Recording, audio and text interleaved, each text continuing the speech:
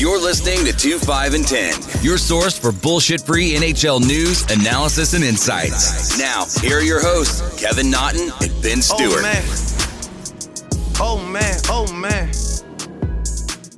Not again. Yeah, I learned the game from William Wesley, you can never check me. Back to back for the niggas that didn't get the message. Back to back like I'm on the cover of Lethal Weapon. Back to back like I'm Jordan 96, 97. I did another one. You still ain't did shit about the other one. Got the drink in me going back to back. Yeah, going back to back. I got the drink in me going 15 seconds. Puck into the corner to the right of Vasilevsky. Comes out in front. It is cleared as time winds down here in Tampa. 5 seconds remaining. Puck retrieved by Petrie. Lightning strikes twice. The Tampa Bay Lightning win their second straight Stanley Cup. Hello, everybody, and welcome to episode 112 of 2, 5, and 10. There was the call right there of the Tampa Bay Lightning striking twice and winning the 2021 Stanley Cup. Benny, what up? Yeah, so one, I'm very happy we played that call versus the Lightning radio call. We kind of talked about it before we started recording about how horrendously brutal, whatever adjective you want to use to describe Dave Mishkin, the radio guy. He's fucking horrendous in Tampa. But it was the last call, possibly, of Kenny Albert doing hockey on the national broadcast, which is a shame because I think he's really good. But yeah, Tampa Bay Lightning back-to-back Stanley Cup champs, first time since the Penguins a few years back, and then before that was the Red Wings way back in the late 90s. So Montreal fall short again, and Canada fall short again. And what's the drought going on since 93 with Canadian team winning the Cup? 93, so that's what, 28? Yeah, 28 years. So almost a little more than halfway there to the Rangers' 54-year Cup drought. I mean, looking at it now and going back to it, is this really Montreal falling short? I don't think anyone put them in this category in general with where they were with the season. They were the underdog in every series, and now, you know, they quote-unquote, they lose the Stanley Cup, even though I don't think they had a chance against Tampa. But now it's like, in retrospect, looking back, I mean, I think it's a great season for the Canadians. Oh, yeah, great season, like a Cinderella run. I think once they toppled Vegas, people really, especially Canadian fans, really started buying in. Like, if we could beat Vegas, why can't we beat Tampa? And then Tampa showed, like, yeah, we're not Vegas. So that was handled pretty quickly. I don't know if you saw the social media post today, but Brendan Gallagher gets home and realizes that he was robbed. And he's like, nothing like the crushing defeat of losing the Stanley Cup and then coming home and discovering that you've been robbed. And you know what, too? That happened to Rob Gronkowski last time he was a Patriot. They were in the Super Bowl, and you want to talk about something like more disgusting. Like, I don't know if Brendan Gallagher has a significant other or any of that, you know, or if he's just a bachelor living up there. But can you imagine, like, the utmost, like, kicking the stones of not only did you go and you lost the Stanley Cup and you're already fucking on a downward spiral, but then you get home and all your shit's robbed. Yeah. Like, hats off to you, Montreal fans and the people of Montreal, because that's fucking disgusting. Hey, they knew he was 3,000 miles away, so they felt pretty comfortable. Well, no, I agree with that. They say most of the robberies that happen are people that know you because they know you're not home. Yeah. But, I mean, fuck, man. This guy just goes, lays it out on the line like, this is Brendan Gallagher for you. This is your heart and soul of that team, and you're going to do that to him. Like, I'm pretty sure he wasn't a hockey fan, to be honest. He probably just knew he was gone, and he's one of the most recognizable guys besides Price and Weber on that team. And they're like, oh, yeah, he's probably had some good shit. Yeah, I was like, oh, he gets paid pretty well. Let me just go make sure he does. Yeah. And then going back to Tampa, I think maybe not on a score sheet per se, but the fact that Kucherov played in all 5 games was not even a liability. Still created offense. didn't miss a shift pretty much after that injury against the Islanders. Like, we always talked about, like, Kucherov is a tough son of a bitch, and we were saying, like, there's no way he's going to miss the game. He's game time decision against the Islanders plays. I didn't think it'd be as effective in the Stanley Cup final. One of the toughest guys, keeps his head down, and then the post-game press conference, shirtless, calling Igor Larionov his idol, like, star of the league. And I know he's Russian-born, and he doesn't have the most American-sounding name for a marketing campaign. But the fact that more people don't know who he is, same thing for like a guy like Malkin, like nationwide for casual fans, is a real big disservice to the sport. Can I just ask you, I had sent you the text, and obviously you knew we were going to talk about it here, but is he the best player in the game? I mean, he missed 8 months. He came back like he didn't miss a beat. There was no rust at all.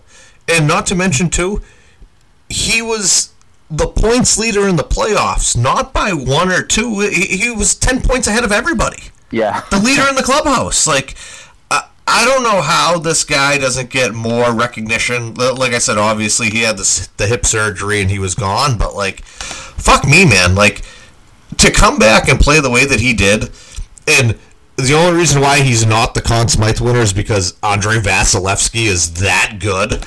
But like, Nikita Kucherov, if he has to be, what are your top 5? Is he in your top 5?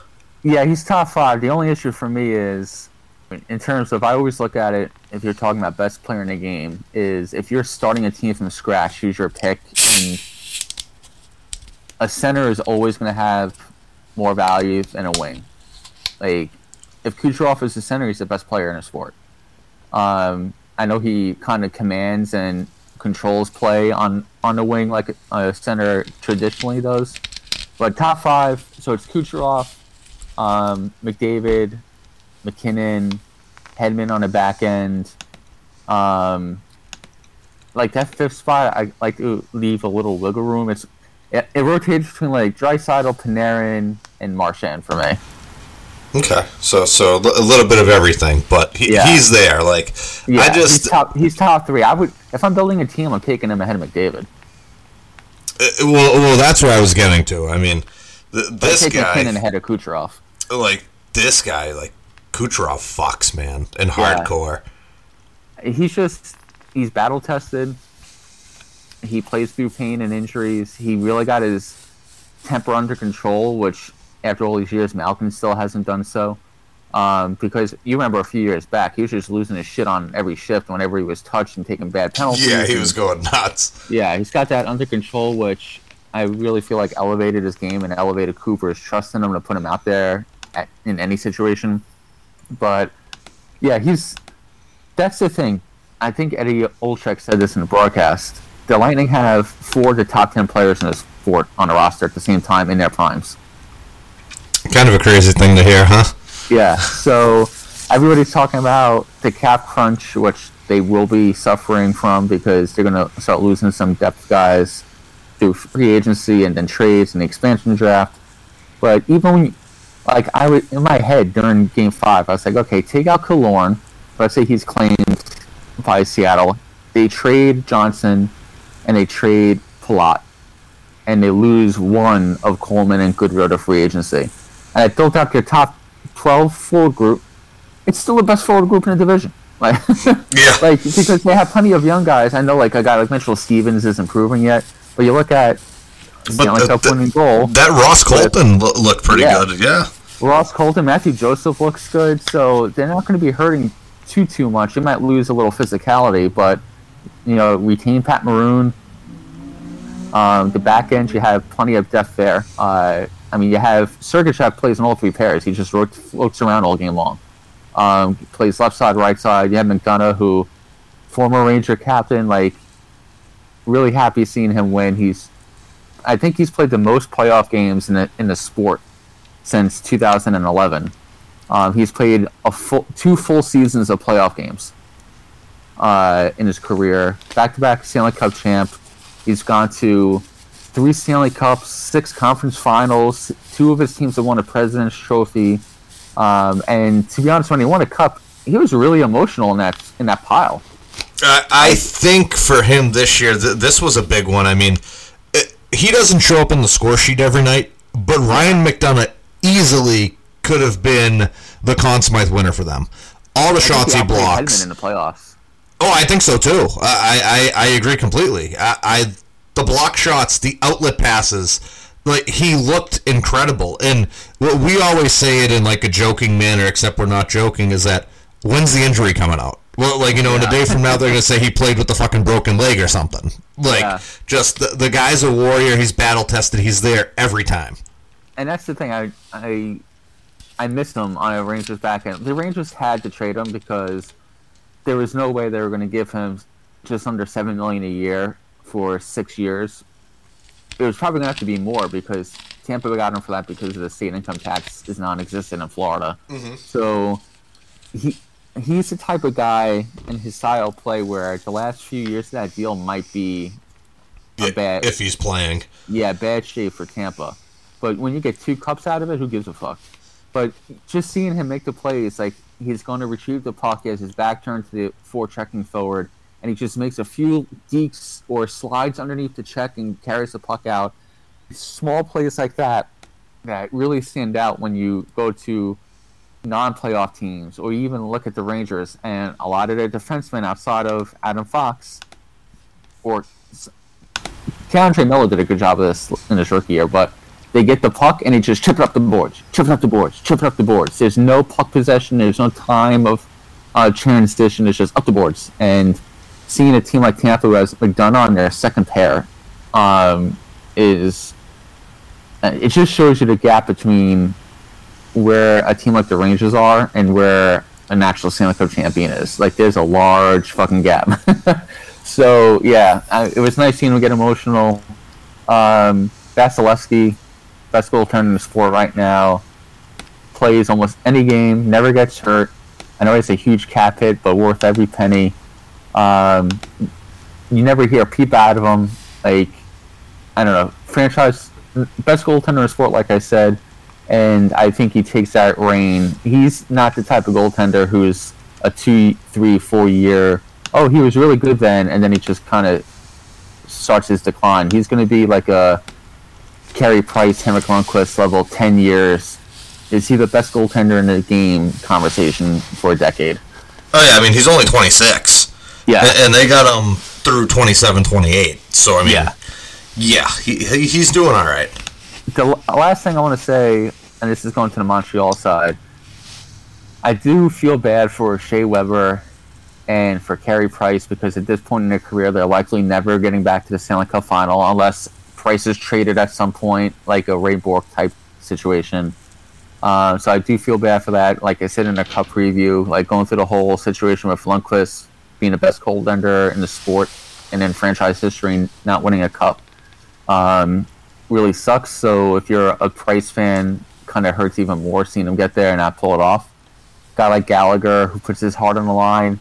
I don't know if Montreal is going to be able to make it back to a Cup final because they would have to go through Tampa just to get there. Have to go through Boston, have to go through the Islanders just to get there. But the thing that sticks out for me in terms of moving forward next year and beyond, I am not a fan of Nick Suzuki. Really? Don't like Suzuki? Okay. What about Caulfield? Caulfield's fine. Because when he gets the puck, it's like you can see he's developing the play. Like he's controlling the play. He's moving to where the play is going towards before the other guys on the ice know that it's going there. Like I like he's electric. You get the puck on the stick and you're like, he's going to do something with it. The thing I don't like about Suzuki is he's soft as fuck. Like Charmin soft. At least in the last 2 rounds of the playoffs. He doesn't hit anybody. He basically does a half moon whenever he's along the boards, like on a forecheck. As soon as the puck is gone, just makes a half circle and skates away. Never finishes a check. Gets pushed off the puck easy. Gets knocked down once a shift.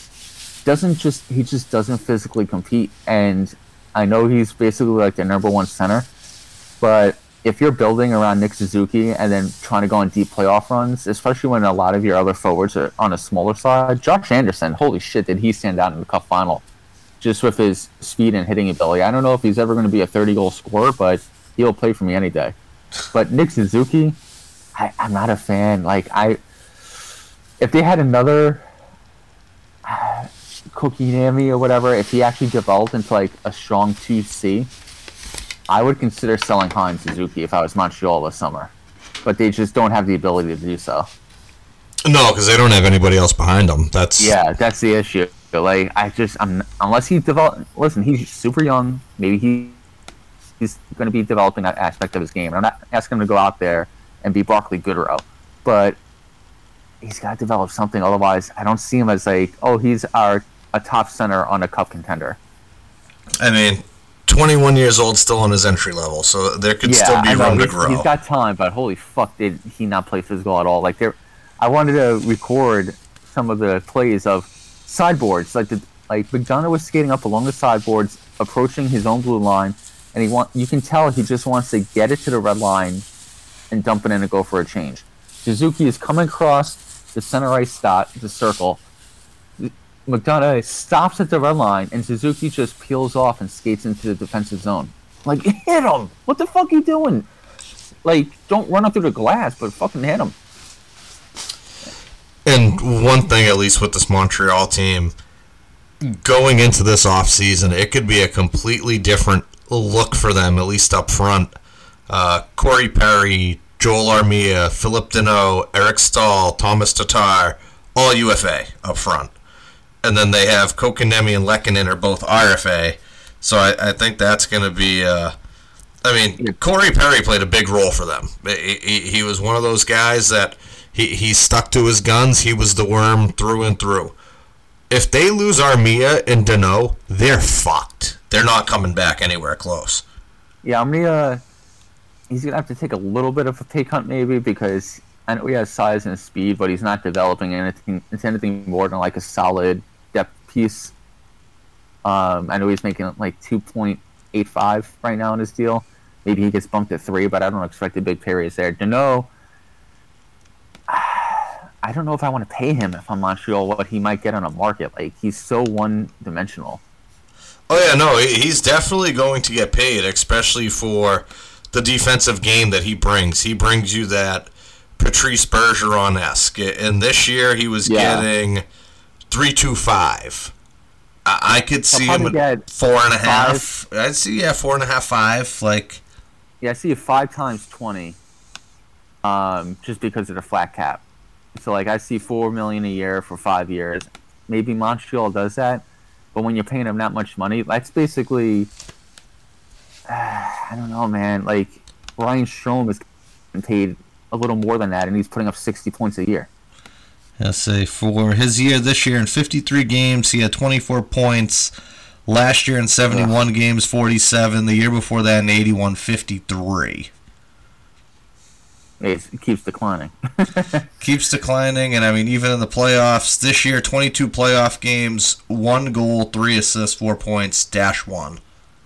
Yeah, Deneau's the type of guy that goes to a team that's a legit cup contender and serves as like the third line center.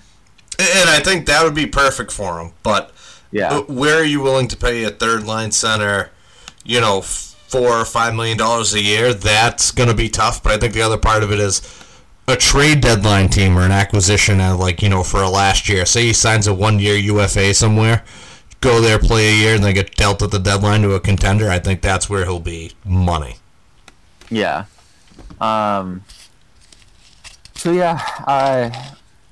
Pretty quick Stanley Cup final like we thought it would be. I'm going to half joking. Who has the ability to stop Tampa from repeating?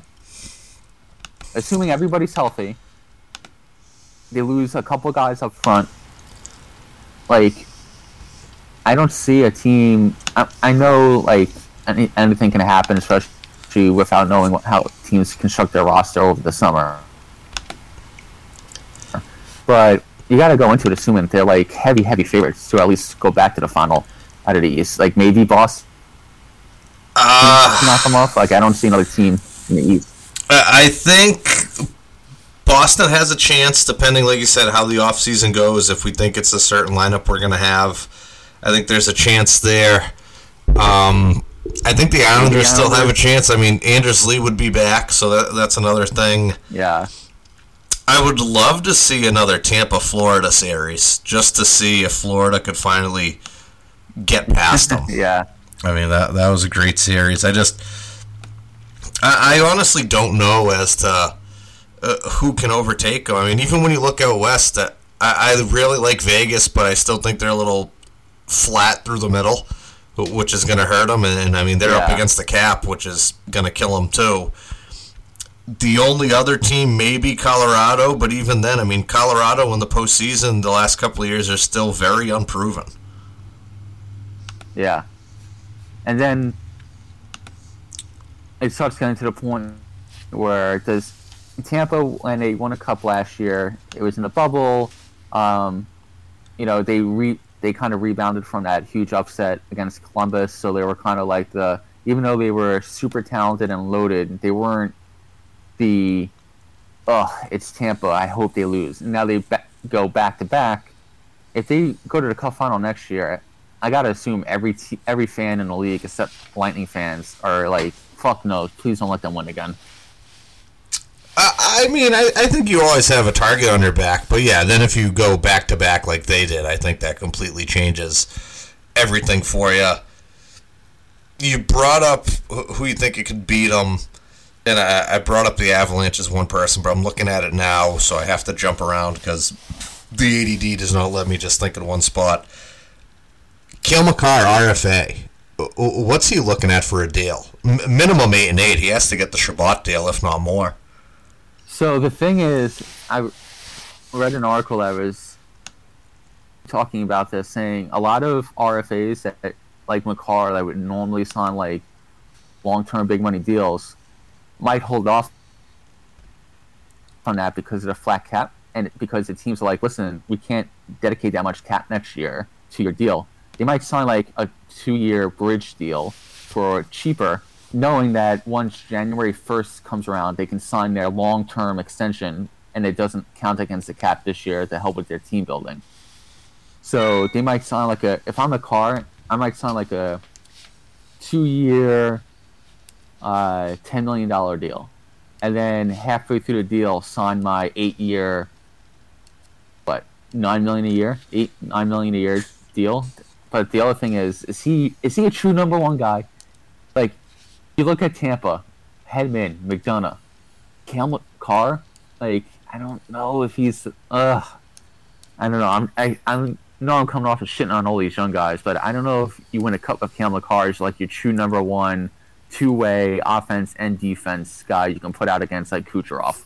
Well, I think you're just looking at it as the same thing that had happened with Drew Doughty, where you get very excited in the beginning because he's up and down the ice, he's going all over the place, and then boom, you sign him to big money and just not really a factor. Carlson. Oh, don't even get me started on the Carlson deal. But yeah, so you might see a few more short-term deals for guys that normally would get like the max deals as restricted free agents. I don't think anybody's going to offer sheet, even though if it didn't happen last year to Braden Point and Cirelli and all these other guys, it's not happening this summer. So if you're a fan out there going, oh my God, flat cap, Colorado might not be able to match, you would have to sign him to like a 7-year deal, $12-13 million a year up front for like the first 5 years, poison pill it, and it also means Makar would want to leave Colorado, who's a cup contender. If he leaves there, that changes that whole dynamic there. But, I mean, speaking of Colorado, just one other person that is, interestingly enough, still UFA there, the captain, Gabriel Landeskog. And no extension was reached. I haven't seen him going anywhere. I don't know. On Boston's third line. Yeah, I mean, we can't afford him for the hit that he's worth, but I will say this on the other end of things. I mean, well, I got you guys shitting Coyle to Colorado for Kadri, so. And I would do that in a heartbeat. At least fucking Nas puts it out there. Charlie's been fucking MIA. But this year for Landeskog, salary of 6.5. He had an AAV with everything of 5.5. My thing is this. Gabriel Landeskog is the utmost professional of professionals. Guy can be a Lady Byng winner every year. I think that hurts him. I think he's very soft. Would you see with a proposition... He's a role player at this point. I'm just saying, with the proposition of a trade and for, the role that he plays, do you think an in-division person like St. Louis would go Tarasenko for Landeskog? So, like a signing deal with Colorado? No, like, say Colorado trades him at the draft because you're not in free agency yet. Oh, yeah. Well, now on the topic, Vladimir Tarasenko has requested a formal request to the St. Louis Blues to be traded. Yeah, I mean, that's been a long time coming with the shoulder fuck-ups. Mm-hmm. I think that's the other thing, too. I think he's damaged goods right now, so I think St. Louis... times. Yeah. No, the first two times I don't think were him. I mean... You get that many shoulder fuck-ups, though, and it's like, is it you? Is it the doctor? So which one is it? Yeah, I mean, according to Tarasenko, he wasn't happy with the first surgery, so then they had him going for a second one. And the second one, the guy didn't clean everything up either. That's what I was seeing. You got to pay better orthopedics. But the thing with Tarasenko is, if you're St. Louis, you're not getting a return for him like you would have 4 or 5 years ago. Especially with the shoulder concerns. You don't know what type of player he's going to be when he comes back. Is he going to be a 30-goal guy? Is he going to be a 15-goal guy? Is he even going to be able to play a full season? Is he going to be able to finish out the current contract? I think, if you're trading Landeskog for him, that's a huge overpay. If I'm St. Louis, you're getting, a third-round pick this year and a conditional third or second-round pick next year, and that's what you're getting. Or B-level prospects. Yeah, see, if I'm St. Louis, and part of it is as to what the return I'm getting, I think people are going to be like, hey, fuck, this guy's cap is 7.5 for this year and next. We got to work on numbers. I always throw out names out there just to get your goat a little bit, but hey, maybe I'll take Coyle for Tarasenko. And at this point, yet again, I take that. Charlie's been killing me, man. Killing me. I don't think they trade him in a division. I don't think they care about him being in a conference, but definitely not in a division. If they chew some cap and they get him down to $5 million cap hit, and you're looking at a team that can either take him as a lottery pick, where if it works out, it boosts their team. And if it doesn't work out, it doesn't kill them because they don't have all these huge expectations. Great. Or you're looking at a team that's listen, we have a little bit of cap space. We need one more guy who might be able to help us on the power play and give us some additional scoring in our top 9. You kind of narrow down that list. I like LA, dude, to be honest. They got plenty of cap space. They could definitely make that happen. And if he works out, accelerate the rebuild. If he doesn't work out, fuck, you gave up a couple picks and you're back to where you were. Yeah, but can you imagine it goes up there, works out, him and Arvidsson? Yeah, and that's the thing, connecting to Arvidsson, what a stupid return Nashville got for Arvidsson. I'm not saying he's a franchise forward, top-line forward, but he's a big-time contributor and a nice role player that you can put with any star player in the top 6, or you can help drive play in your third line. I mean, signed to a pretty good value deal, and they trade him for a couple mid picks. And the worst part, too, is the fallout that happened afterwards. Those guys in Nashville were not happy. Philip Forsberg comes out and he puts a thumbs down. Matt Duchene comes out about how... Oh, was it Matt Duchene or was it Ryan Johansson? No, it was Johansson. Johansson comes out. Oh, yeah, they both came out. So they were both not happy about it. Miss you. So it's now, was David Poile trying to make a statement to wake this team up? or... You went about it the wrong way. Holy shit. Well, no, I mean, at the end of the day, everyone says, business is business. This is a business. Okay. But now you have your superstars in that lineup pissed. Like they're not happy that he's gone. Obviously, they can voice frustration, but you think right after they saw that Poilie's on the phone with Forsberg, Johansson, and Duchesne saying, what the fuck's going on, guys? Yeah, I mean, it had to happen, almost immediately. As soon as they saw that, there had to be a conversation. The issue here is, those are your leadership guys. Yeah, that's what I'm saying. There's a void in that room now, big time, between at least the players and management. Yeah, and those guys, if they felt comfortable enough to broadcast that, means two things to me. One, this was the straw that broke the camel's back. They were frustrated, annoyed, pissed off, whatever you want to call it, before this, and then this happens, and I go, oh, what the fuck? You know what I mean? The second thing this means to me is, if they felt this comfortable saying it as the leaders of the team, what do the rest of the guys feel like about the situation in Nashville? Because these guys are probably speaking on behalf of the guys that don't feel comfortable speaking up or can't speak up, which means does Hines already lose the room? Does Poile, has he lost the room? Are they going to trade Ekholm this summer and then lose a guy in the expansion draft, and then it's they're stuck between going forward and a rebuild because of the contracts, and you know what I mean? It's a really awkward situation. They don't have goaltenders right now, so I don't know what's going on in Nashville. Yeah, I don't know what's going on in Nashville. I do think that this is my own personal opinion. I don't know if Seattle will bite, but I do think Nashville's going to leave Duchesne exposed. I don't think Seattle's going to take on the rest of that deal. That is 8 for 1, 2, 3, 4, 5 more years, $8 million a year. And I mean, Duchesne hasn't done anything this year to prove. And maybe that was the other frustration in the sense of some of the other guys of, hey, RV was on a more than a team friendly deal at 4 1/4 for what this guy does. That is a fair deal. I don't think the team's getting shafted in overpay. I don't think he's getting shafted in underpay. I think that's a great deal all across the board, no matter where he goes in the league. And now it's you have the guys who are the superstars above him, Philip Forsberg, yes, in a heartbeat. Johansson, yes. Duchesne, who's gone there and done nothing, voicing displeasure. See you later, pal, you're exposed. But then if he comes back to the room after, it's like you said, is that room already gone? Because that could be a real, this team, in the sense of players and where they are, okay, say they trade Ekholm too, so now they've opened up some cap space. That'll be about 8-4 in cap space open. Are they going to go for somebody else? Are they going to get a couple of role players to kind of fill a void? Because they need someone to fill Arvidsson's role. Maybe even 2 guys to fill his role.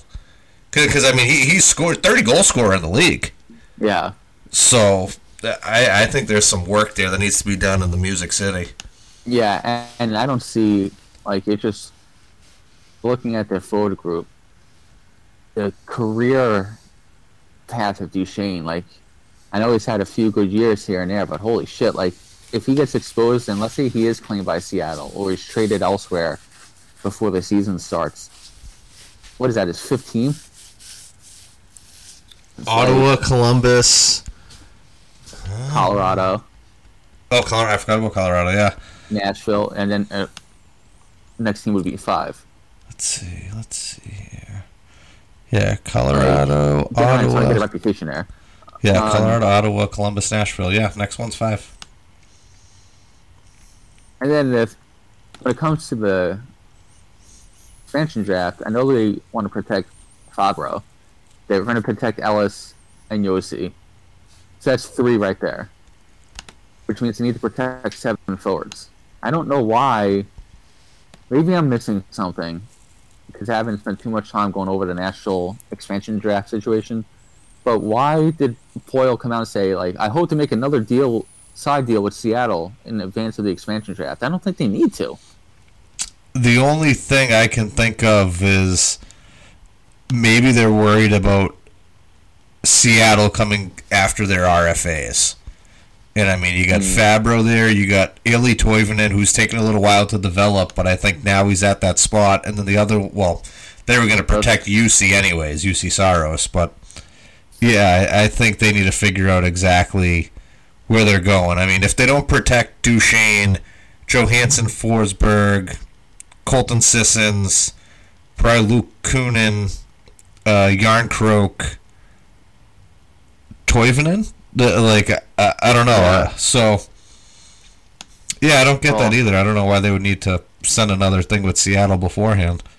But yeah, I really like that deal on LA's side. Perfect guy to play with Kopitar or move down the lineup and play with some of the young prospects. Maybe I would put him on a wing with Velarde to start the year. Maybe that helps get Gabriel's game going. Can I ask you a question? Just we're talking about the Kings. And I like the fact that you can put him anywhere and he's going to succeed. Going to the Kings, I mean, we're obviously going to cover the expansion draft before the expansion draft next week. Do you think Seattle takes Jonathan Quick if he's there? Or do you just think it's too much money? Because, I mean, it's only, I say it that it's only 5.8 for this year and next year. And you don't know which, Jonathan Quick you're getting. But then you could also, depending on who's, protecting and who's not, you could come out of it with Olli Maatta. Yeah, so for me, Seattle can take, I think, 7 goaltenders in the draft. The expansion draft. Stockpile goalies and ship them back out? Exactly. Take them now, and then right before the draft, you don't think Carolina might like a run of Jonathan Quick? Okay, great. Give me a first-round pick. So wheeling a deal in that way. Because if you remember, Vegas took Calvin Pickard and Jeff Berube in the expansion draft, and they never played a single game for him because of Fleury. And then he moved those 2 guys. So we're going to do the expansion situation next week, do like a little mock draft type deal. But I wouldn't put too much stock, if you're listening, to what the roster for Seattle looks like the day after the expansion draft. That's not going to be the roster that starts the year. No, I would go after probably the actual draft and then free agency. But yeah, after the week of free agency, first week. You brought up goalies, and one other one I'll touch on before we go somewhere else is, I mean, Braden Holtby. They're going to protect Thatcher. Yeah. I mean, he's only one more year at 4.3, and then he's UFA. So, I mean, wouldn't be a bad goalie to pick up there either. Yeah, I think if you're Seattle, you want to follow the Vegas deal of you don't want to start off with like a 20-year-old goaltender or like a journeyman as your goaltender in your first year. So maybe you take a Quick and you keep him. You take Holtby, you keep him. Then maybe they take Drieger out of Florida, and that's their goalie tandem in their first year, which isn't too bad. That'll get you somewhere. Yeah. And speaking of the expansion draft, Rangers made a big move today to allow themselves to protect Colin Blackwell in the expansion draft. They re-signed Brett Howden, my favorite Ranger, Brett Howden, to a 1-year, $850,000 deal. They basically signed him just so they can leave him unprotected and be able to keep a guy like Rooney or Blackwell covered in the draft. The fact that they went out of their way to sign him before the expansion draft so they can leave him unprotected shows me if he's not claimed, he's getting dealt anyway. So the Rangers, they're not going to really be losing anybody of note in the expansion draft. So just like with the Vegas thing, they lost Oscar Lindberg, and it turned out A-okay. So luckily, again, the Rangers are still in that situation where they happen to choose to rebuild, where 2 out of those years they don't have to worry about losing anybody in the draft. God, life is good for you guys, huh? Yeah. We're like, oh no, we lost Oscar Lindberg. Shift him out. Son of a bitch. He knew he was leaving. The other thing I know we wanted to touch on was the accident that happened over the 4th of July weekend in Michigan. Columbus goaltender. He played a few games with the Blue Jackets last year or 2, and it sounded like if they traded one of their Korpisalo or Mesaluskins in the offseason, he was going to probably have the inside shot on the number 2 job. For Matisse Kivlenieks died in a firework accident. Apparently, they were in a hot tub, and one of the mortar shells fired off the wrong way, and it hit him in the chest, and he basically died en route to the hospital. So, young kid, promising career in the National Hockey League, and it seems to have devastated the guys in the Blue Jackets. Like, they love that kid. And the fact that it was at Manny Legacy's house, who looked at him as his son and happened in front of him. Who else was there? It wasn't Corpusalo. So Elvis was there. The Blue Jackets organization is really taking it hard, and I know he's not like a household name for a lot of fans, but just brutal news. And if you're a team like Columbus, who's pretty much going to be rebuilding and retooling, to have this kind of hanging over you is pretty shitty. Yeah, I mean, as for what you said, I mean, Columbus's off-season moves were kind of going to be based around this kid. They thought he could be a backup, if not take a starting job from Mazurka, Linz, or Corpusalo. So now their whole off-season is, I don't want to say in the dumpster, but it's gone.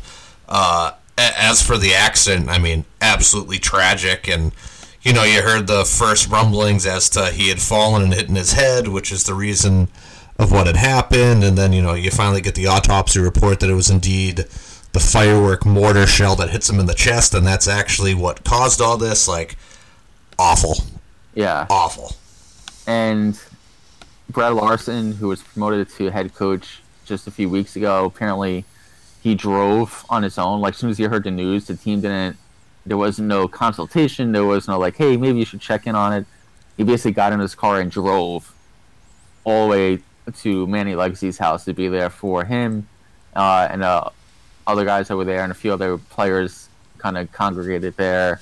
So I think that's a good look on Larson's part, and it's unfortunate, it's shitty, and it's not in any way glossing over what happened, but I think that's going to go a long way to developing his role as the leader of the team in a locker room with the guys that are there. Yeah, one other thing about Larson, too. They said during his introductory press conference that there was about 4 players there. One of the players, too, was actually Patrick Laine, who was the player that got into him the time when John Tortorella ended up benching him during that third period. So I'm assuming with them, it's, water is under the bridge, and who knows, maybe Larson, when him and Larson went at it, Tortorella was the one who actually made the call about sitting him, and maybe Larson was in his corner saying, no, we're both fiery guys, and, arguments happen on the bench, and he was in his corner. So, yeah, good for Brad Larson, and, awful thing that happened, but hopefully this is a turning point for him as a head coach and kind of bringing his team together. Yeah, so I know it's a kind of a somber way to kind of wrap up some of the topics we want to discuss in this episode. Time flies. This is our 3rd Stanley Cup champion that we've crowned on this podcast. We're moving into our 4th off season. So by now you know the drill. We got, special this summer, we got the expansion draft, which we're going to talk in depth next week about. Then we'll do an off-season preview for the Rangers and Bruins the following week, and a full free agency preview. We'll talk about the draft, the deals that are going to be going down, or they go down at the draft. And then from there, it's just a matter of, it's going to be a short summer, another short summer, and then hopefully kicking off on time and on schedule in September for training camp and preseason, kind of getting things back to normal. And one last question before we sign off here I have for you is, at this point in time, now with back-to-back championships under his belt, is John Cooper the best coach in hockey? I figured you were going to ask something because you're always on his dick, but... I love Coop. I love Coop. I mean, we've talked about this before. It's him or Cox as the best coach in hockey right now, right? I'd say him. I'd say Q's definitely in the conversation. I'd say you got to put Sully up there too. Yeah, I think those are like the top 5 coaches in the game right now. It has to be Cooper, in no order: Cooper, Trotz, Quenneville, Sullivan. I still like Berube a lot. But yeah, I put those guys up there. I mean, if you're talking about regular season success, DeBoer's always up there, but yeah, we've seen the way those postseasons end, pal. Yeah, well, and then after a few years from now, we'll be talking about Gallant as maybe the best coach in the sport after three-peating as the Stanley Cup champ in New York. I can't believe it's going to be awful, too, when you guys are going to have, like, we got to find another head coach parade going down 6th Ave. It's going to be fucking awful. But do you have any shout-outs this week? Shout-outs this week. Big Kev. Big Kev just had a birthday, so shout-out to Big Kev. Shout-out to the Tampa Bay Lightning, Stanley Cup champions, back-to-back. You know what I just had? And it was, like, completely... It was good. I was very surprised. So I went over to Sierra's house and I left, and Steven's like, hey, try one of these. And it's a Dr. Pepper and cream soda, like, mixed together. Pretty good. I mean, I can, like, feel it all, like, sitting in my stomach. Like, I'm probably bloated right now, looking about, like, 3 months prego. But, I mean, it was pretty good. Yeah, your blood sugar level is like 4 times. Yeah, exactly. So, you know, I'll be buzzing tonight, even though I got to go to work tomorrow morning. And then another big shout-out, I guess I should say, is... the Strat Daddy completely blows me off. Just, you know, my heart is broken into a million pieces. I'm not even going to say the words that, you know, you would think I would say in public on this podcast, because I'm not going to compare you to certain people. But I just want to just say my heart is crushed. And, you know, maybe hopefully this week I could see your face. That's all. Off to you in New York, Ben. Leaving you some blue balls there. Yeah, he did. He tickled them and then he ran away. Shout outs for me. The first one is to my brother. Well, one of my brothers. This is my brother John in Florida. He just got a new position as director of automation for a brewery and distillery that's based in New York. So he's going to be moving back to New York in September-ish time frame. So we have a booze and fucking shine hookup? Yes. Holler at a player when you see him in the street. John, what up, baby? So I'm actually going to be gophering around for him while he's in Florida as he's looking at houses. And I'm going to be the guy going to the houses and talking to the agents and taking videos and photos. And basically, he obviously grew up in New York, like I did. But he hasn't been in New York since 2004. So when he got the offer and everything, he called me and was like, so what neighborhood should I be looking to buy? Here's where the brewery is located. I'm like, you don't want there, you don't want there, you want here. So, but it'll be nice to have him up in New York when he does come up. And then lastly, shout out to the Copester, who got spayed yesterday. She has the cone of shame on her head, looking like a little martini glass. But she's doing all right, and hopefully this next week to 10 days goes by quick. Gets the cone off, back to normal. But I was talking to you how I can never be an actual real father because of I was like nauseous the night before this surgery. I felt terrible that I was going to be making her feel groggy and sore and pain, and I was like, oh god, I can't even imagine having like Cam or Emma and some like them just getting like the cold. I'd be fucking losing my mind. I can tell you, well, I can tell you this. It does not get better. Anytime it happens, it's always a heart-wrenching thing. You're like, oh my god, is it this time? Is it that? It's yeah, your mind always wanders. But yeah, those are my shots this week. And, you know, I know you love the World Junior Championships, but you know I love hypothetical offseason moves. So next week's episode, it's going to be my kingdom with the expansion draft. Oh, one other shout-out, too. Shout out to Coach Cunny, our old boy from Worcester, who's actually back in Worcester. He is the head coach of the ECHL Worcester Railers. But oh, nice. Congrats. He was there, and he was coaching at the USA Hockey Select 17 camp in Buffalo. Those kids are going out to play in the Gretzky Hlinka tournament. So hopefully Cunny put those boys in the right direction, and hopefully USA comes back with some gold in the summertime. Well, you know for a fact that if he was involved, they're going to have a pretty damn good PK. That's for sure, pal. That's for sure. But that's it for me, and we'll probably get back to you guys with the expansion draft episode. A little bit of quick over turnaround, maybe like midweek next week, and then lead into the offseason shit. I like it. I want to know who's going to be exposed, pal. I'm always exposed. I found that out the hard way. But everybody, thank you as always for listening. We will catch you next week for off-season trade acquisitions and draft and all that other good stuff. Bye. Josie's on a vacation far away. Come around and talk it over. So many things that I wanna say. You know I like my girls a little bit older. I just wanna